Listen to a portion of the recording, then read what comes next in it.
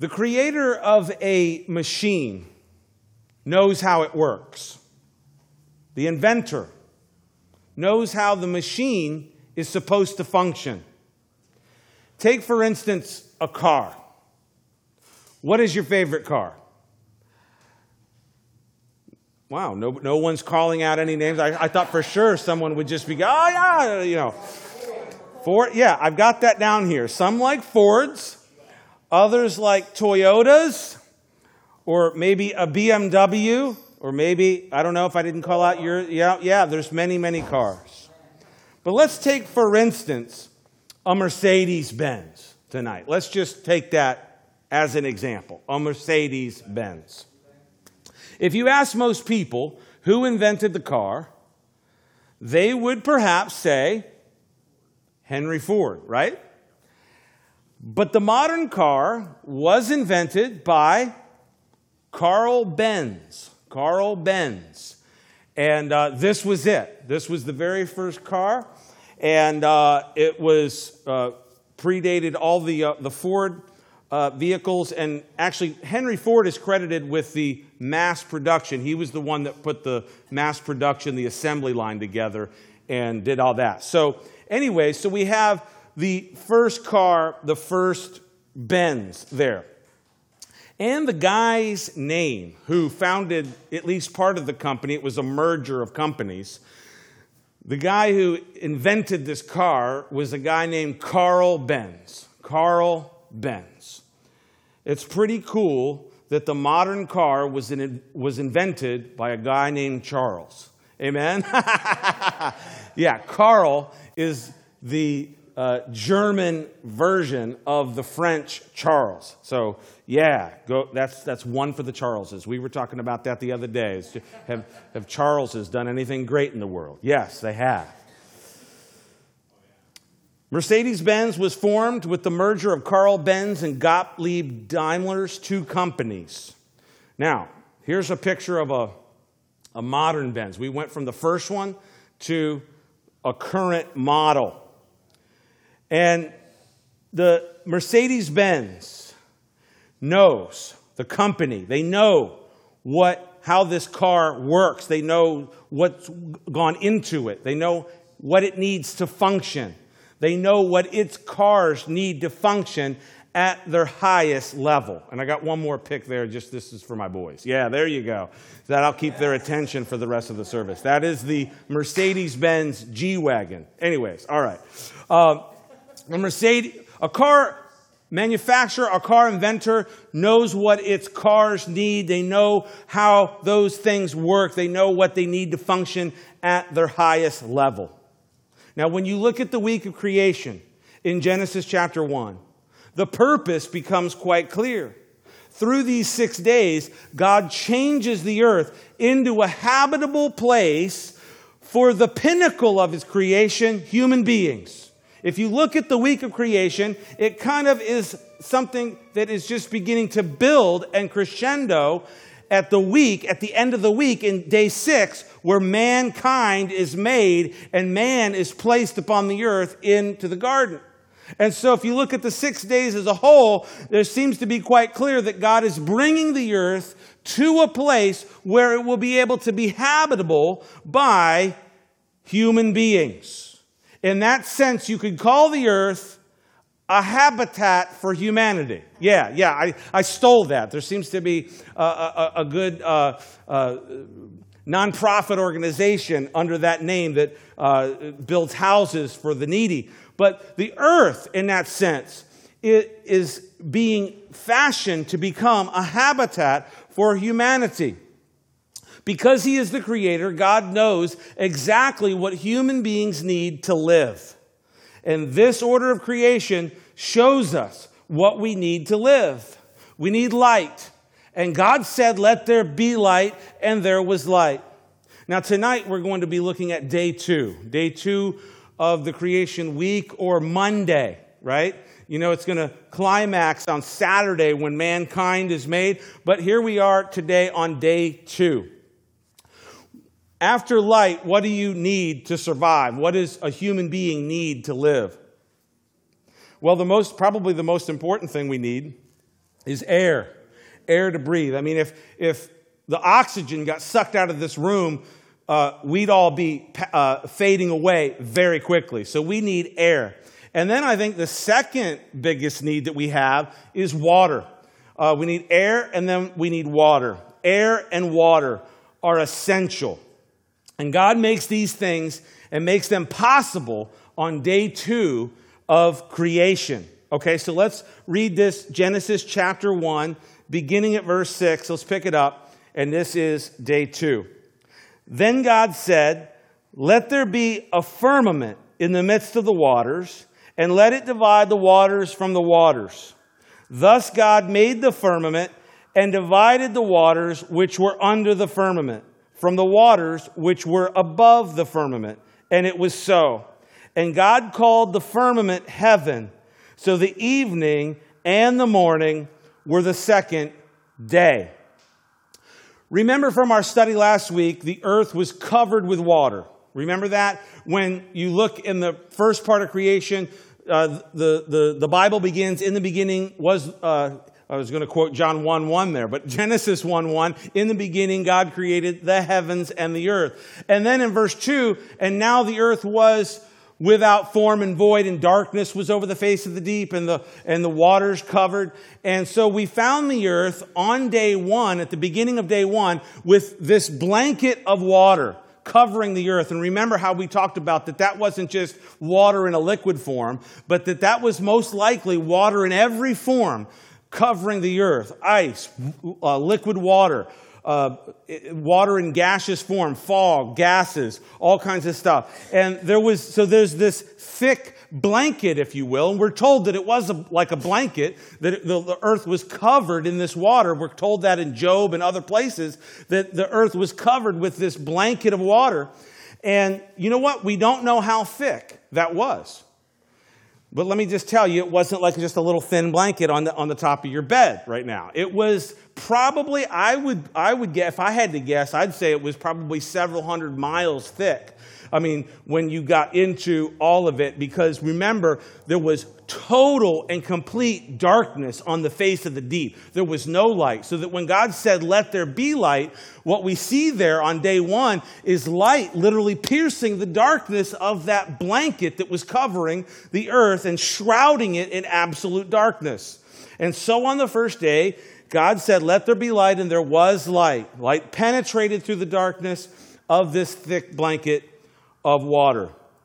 Now, if God's ultimate goal and the pinnacle of creation was to have human beings on the earth, then they would need an atmosphere and ultimately oxygen to be able to breathe, to be able to live. And so there would need to be an atmosphere that would be able to, for people to be able to breathe air so that they could live and survive on the earth. And so there needed to have something done, something dealt with this thick blanket of thick water and gas and everything, fog that was literally covering, blanketing the earth. And so what we see here on day 2, what we see is God making an atmosphere on the earth and a place where there will be oxygen for breathing. Amen? This is what was happening on day 2. We also see God bringing about the necessary components for the earth's water cycle. So we see 2 important things coming together, 2 essentials for life being brought about and coming together in this creation week. We see an atmosphere being created, and therefore oxygenating the atmosphere so that human beings could breathe, and then this atmosphere being developed so that you could have a water cycle and that there could be fresh water, a fresh water cycle on the earth so that human beings could have water, and of course not just the human beings, but the animals and the plants and the trees and everything that will be upon the face of the earth. Amen? Amen. So, how did God do all this? How did he create this atmosphere? How did he bring this about? How did he bring this atmosphere about that was able to bring about this water cycle and all of this? How did this happen? Day 2 begins like this. God said, "Let there be a firmament in the midst of the waters, and let it divide the waters from the waters. Okay, wow.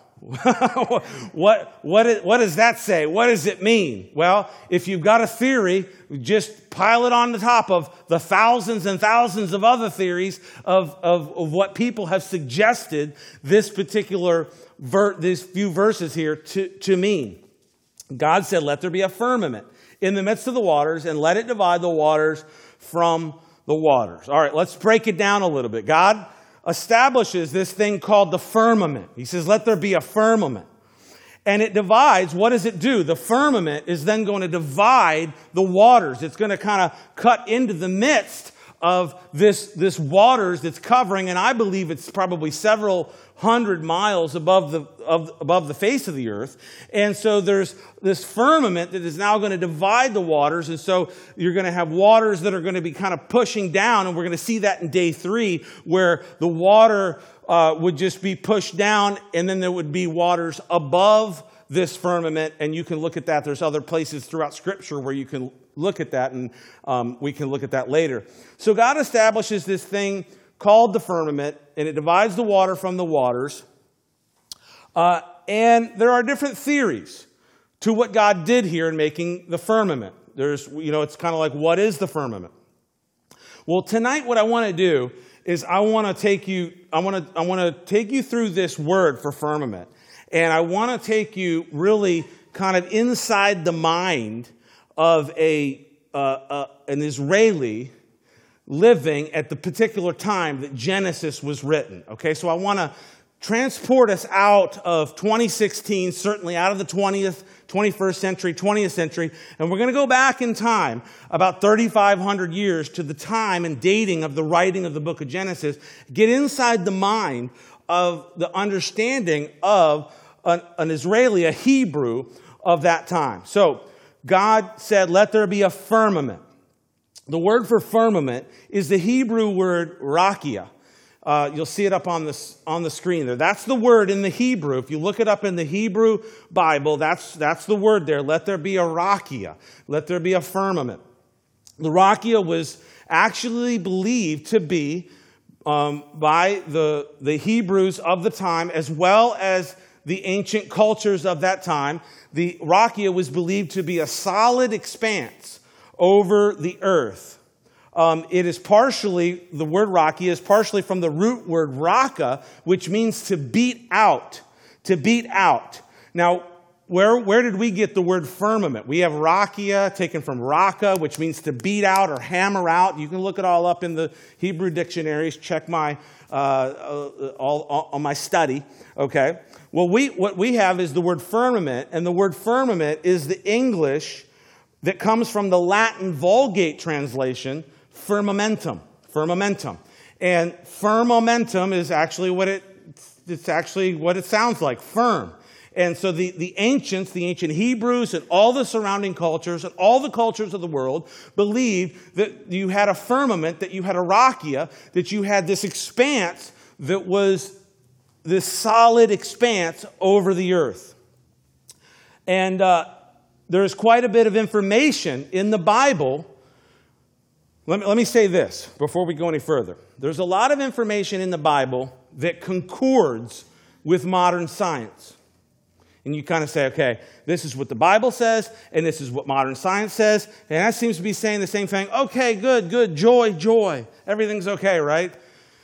But let me submit to you tonight that there's some stuff in the Bible that does not concord with modern science. And so we're going to take a look at a little bit of that tonight. The ancient world, including the Hebrews, Moses, and all of them, understood the earth to be a flat plane, a flat earth supported by pillars with a solid expanse above it. And then above that solid expanse of the firmament was heaven where God was, and there was waters above that firmament. So you had the flat plane of the earth, you had the expanse of the firmament, which was believed to be a solid expanse, and then waters above it, and then heaven being above that expanse. So if you were going to go back in time to the wilderness right now, and you were going to have where's Moses? Where's Moses? I want to talk to Moses. Where is he? We'll go over there. The tabernacle's that way. Okay, well, let's go find him. Let's go find him. Okay. Tell him to come on out here. Charles is here. He wants to talk to Moses. Okay. Moses, what's up? What's up with the world? What's up with the earth? Well, the earth is a flat plain supported by pillars with a solid expanse above it. That's exactly what he would have told you. It's exactly what he would have said. And that solid expanse, or the firmament, was above that was heaven, where God was. So now there are many scriptures that detail this. If you took the time to begin to go through the Bible, you could chase down all the chapters and verses, and there are many, many, many, many that talk about this. There are many scriptures, and way too many to read tonight. Amen? Way too many to read tonight. And let me submit to you this, way too many to discount or ignore. One of them I want to show you, just to show you the idea of the ancient Israelite, of the view that they had, is Amos verse 9:6. And you'll see it on the screen in the NASB. It says this: the one who builds his upper chambers in the heavens and has founded his vaulted dome over the earth. And so you had this idea here of the vaulted dome over the earth. Then in Job, which actually, in terms of writing, predates not the subject matter, but in terms of the actual authorship of the book, it predates the writing of Genesis. In Job chapter 37, verse 18, it says this: with him, with God, have you spread out the skies strong as cast metal mirror. So these are just a couple of verses of literally a myriad of verses that if you were to track them down, you would find them. There are many, many more verses that speak of this hard, solid firmament, this dome above the earth. Now, the Hebrews and all the ancients had a certain cosmology, and that cosmology influences all of Scripture. And I think that it's important to actually at least have the cosmology of the ancient Hebrew in your mind, because it does come to play in other theological descriptions. And I'm going to show you at least one of them before we move on tonight, okay? But I wanted to show you, there's Logos Bible software. Anybody familiar with Logos Bible software? Yes. Just one person? Anybody else? No? Two? Okay. Three. Logos Bible software is the premier Bible software that's out there. In fact, most pastors, if you walked up to them and said, "Do you have Logos?" they'd probably say, "Yes, I do." And because it's a fantastic piece of software, and the libraries and things that you can have literally on. I've got bookshelves. I've got a whole library of Bible study materials right in here. It's unbelievable. It's unbelievable. If Moses only knew what we have. Amen. And it's incredible. And it's just right there at the tip of your fingers. Now, Logos Bible software actually has a kind of a graphic, a diagram that they have that to help you kind of understand what the Bible, the mentality, the ancient Hebrew conception of the universe. And I have the picture here. It's a little squashed. But this is the ancient Hebrew conception of the universe. You had the earth that was set on pillars, and then you had the firmament that created under the firmament. You had the sky, and then above the firmament, you have the waters above the firmament, and then heaven, and so on and so forth. So later in the Bible, when we get to Genesis, and it talks about the windows and the gates, the floodgates of the heavens opening, this was believed to be what was being talked about. Now, and then of course you had the great deep, you had Sheol and the great deep, which is under the earth. So you had earth, you had above the earth where God dwells, and then you had under the earth. So it was really like a three-tiered cosmology. Heaven, earth, and under the earth. And you're going to see that it's going to come into play as you go throughout Scripture, and it's important to kind of take a look at it. One of the scriptures that kind of deals with this in terms of God's throne, heaven, where God is, it says, Isaiah 66, verse 1. I'll have it up on the screen. Thus says the Lord, heaven is my throne, and the earth is my footstool. Where is the house that you will build me, and where is the place of my rest? And there was kind of an idea there that the earth was actually kind of a tabernacle in and of itself. That this expanse of the sky, this firmament, was kind of like a tent in the minds of the Hebrews, and the whole earth was like a tabernacle of worship to God. And so this was important. Now there are many other verses that talk about this, that kind of lean towards this idea of a flat plain earth, the underworld, and heaven above. One of them is Psalm 104, verse 5, and there are tons of these verses. You laid the foundations of the earth so that it should not be moved forever. And so this was kind of the idea. You see this three-tier cosmology, this immovable earth, the heavens above, and the underworld, or Sheol, the great deep underneath. Now, where does this come into play in the Bible? Well, let me show you something in Philippians chapter 2, where this comes into play in terms of Paul's understanding about the ultimate dominion of Christ. As Christ came into the world, he came into the earth, and he won the battle. He worked that redemption work, that atoning work on the cross, and he's drawing people into this family of God, this kingdom of God, and he's bringing all things under his authority. Amen? All things under his dominion. And this is the way that Paul puts it in Philippians chapter 2, verse 10. You'll see it on the screen. You guys are familiar with this verse. You know this. That at the name of Jesus, every knee should bow, and here it is, of those in heaven, and of those on the earth, and those under the earth. So you see, this is Paul is actually in a theological statement that he's making about the dominion of Christ. He's actually giving us and alluding to this three-tiered cosmology that was in the hearts and minds of the ancient Hebrew. So in heaven, those on the earth, and under the earth, and that every tongue should confess that Jesus Christ is Lord, to the glory of God the Father. Amen? So, this is all very interesting stuff, and I think it's kind of, it might be like a shocker to you to kind of go back to this, but please understand that for 4,500 years of human history, that this was pretty much the view that people had. And this is, it kind of, actually it needs to be understood. So, here we are on day 2, and we have God establishing the firmament of the heavens. So back to the firmament, the rakia. What is it? Well, whatever it is, at the very least, it's an expanse that makes possible a surface atmosphere upon the earth. And because of this functioning atmosphere, you have air, you have oxygen, and you also have a water cycle that can function to bring water to plant and animal life that will be upon the earth. And there will also be usable water for human beings who will need water in order to survive. And so all these things that will be coming along will need oxygen, air, and water, or air and water.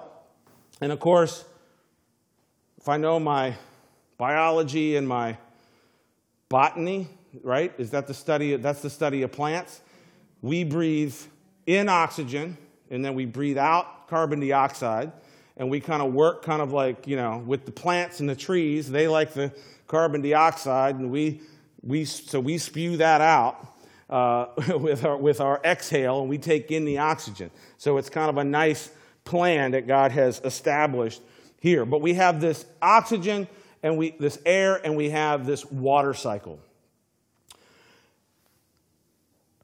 Now, as human beings will need air and water physically to survive. The air that is breathed and becomes breath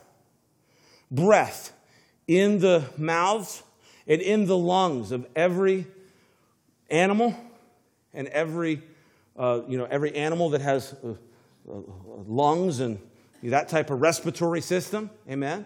And then, of course, mankind. Breath in the mouth and in the lungs. And then water. The water from this water cycle that is drunk becomes, well, both of these, the air and the water. They're physical things that human beings need to survive, but in the Bible, they also both become pictures of things that we need spiritually to survive. Where are you going with that? All right, stay with me. Air and water are essential for life, but what air and water picture are in the Bible become essential for spiritual life. They become essential for spiritual life. The word for spirit in the New Testament Greek is the word pneuma. And it's actually where we get our word for, things to deal with the respiratory system and the air that is breathed. And that is because the pneuma, the spirit, is connected to this idea of air, of wind, of breath. And unless, in terms of a spiritual situation, unless a person has received the pneuma, the hagios pneuma, the Holy Spirit, unless you've received the pneuma of God, the Spirit of God in them, and been born of the Spirit, that you are not spiritually alive. And so what was created on day 2, or made possible on day 2 by allowing this firmament to be in the expanse and to create this atmosphere and to create oxygen, this possibility of a breathable atmosphere, we see spiritually that air, that wind becomes a picture for us of the Holy Spirit. Amen. The Spirit of God is needed for spiritual life. Unless you've received the breath of heaven, spoken of as the breath of heaven, you will not live spiritually with God. Look at it in John chapter 20, verse 22. This is after the resurrection. Jesus has already gone to the cross. He's resurrected, and he meets with the disciples, and it says, and he breathed on them and said to them, what? Receive the Holy Spirit. What did he do? He breathed on them. He breathed on them. And so that which was made possible on day 2 for us to live physically becomes a picture of what we need to live spiritually, because we need the Holy Spirit. We need to be born of the Spirit. We need to have the Spirit, the breath of heaven, if you will, breathed on us. Amen? Amen. So there is this idea of the breath of God. The breath of God is the Spirit. And that is why the Word of God is said to be a work of the Spirit. It's like the breath of God. Paul told Timothy in 2 Timothy chapter 3, verse 16, you're very familiar with this passage. All Scripture is what? God breathed. God breathed, and is useful for teaching, rebuking, correcting, and training in righteousness. And so there's this idea of the breath of God of the Holy Spirit, and the breath of God of His Word, that the Word actually is literally a work of the Spirit. In fact, Jesus actually says, the words I speak to you are what? Life and spirit. Amen? And then we have this interesting thing that happens in Acts chapter 2, right? Acts chapter 2, verse 2. You'll see it up on the screen. There they were in the upper room, the 120, after the ascension. And they were waiting upon the Lord. They were praying. And suddenly, there came a sound from heaven as of a rushing, mighty wind. And it filled the whole house where they were sitting. And so, of course, this is the passage that deals with the church being filled with the Holy Spirit. They had received the Spirit. Now they're being literally filled with the Spirit. Just in that sense, saturated with the Spirit. And it's just an incredible thing. And how is it being depicted? It's being first depicted by this mighty rushing wind, this sound of a mighty rushing wind. So it's kind of interesting. You have God in day 2 separating the waters from the waters, having this expanse that separates those waters and makes possible for an atmosphere, a breathable air, a breathable atmosphere, and a water cycle that is now possible. And just as as we're human beings, we physically need both of those things to live. In fact, I don't think you can. I think if all you had was air and water, you could make it. I think people. It depends on how much extra weight you have. But I don't know. Maybe I could make it a little bit longer than some others. But even none of us in this room would make it very long with only air and water. And so, but if we didn't have air and water, we wouldn't make it even that long. And so these are two of the necessities. And I just find it interesting that just as we need those two things physically, that those two things become pictures for us of what we need spiritually. And so we need the breath of God. We need the Holy Spirit in our lives. And then where does the water come in? Well, you'll remember the conversation that Jesus has with the woman at the well in John chapter 4. He met this woman at the well in Sychar in Samaria. And remember, they're having this conversation and it's going along. And at one point he says, look, if you knew who it was, remember he asked her can you get me some water? And then he says, look, if you actually knew who it was asking you for a water, you would ask me for a water, and I would give you some water, that if you drank this water, you'd never, ever, ever thirst again. And then he said this in verse 13. You'll see it up on the screen. Jesus answered, everyone who drinks this water, pointing to the water of that well in Sychar, will be thirsty again. But whoever drinks the water I will give him will never thirst. Indeed, the water I give them will become in them a spring of water welling up to eternal life. Wow. So, I think this kind of brings it nicely together. Just as we need air and water to live physically, and these things were made possible by God bringing that expanse and dividing the waters from the waters on day 2, these things are also those things that we need spiritually to live and to have our being in God. Amen? We need the Holy Spirit.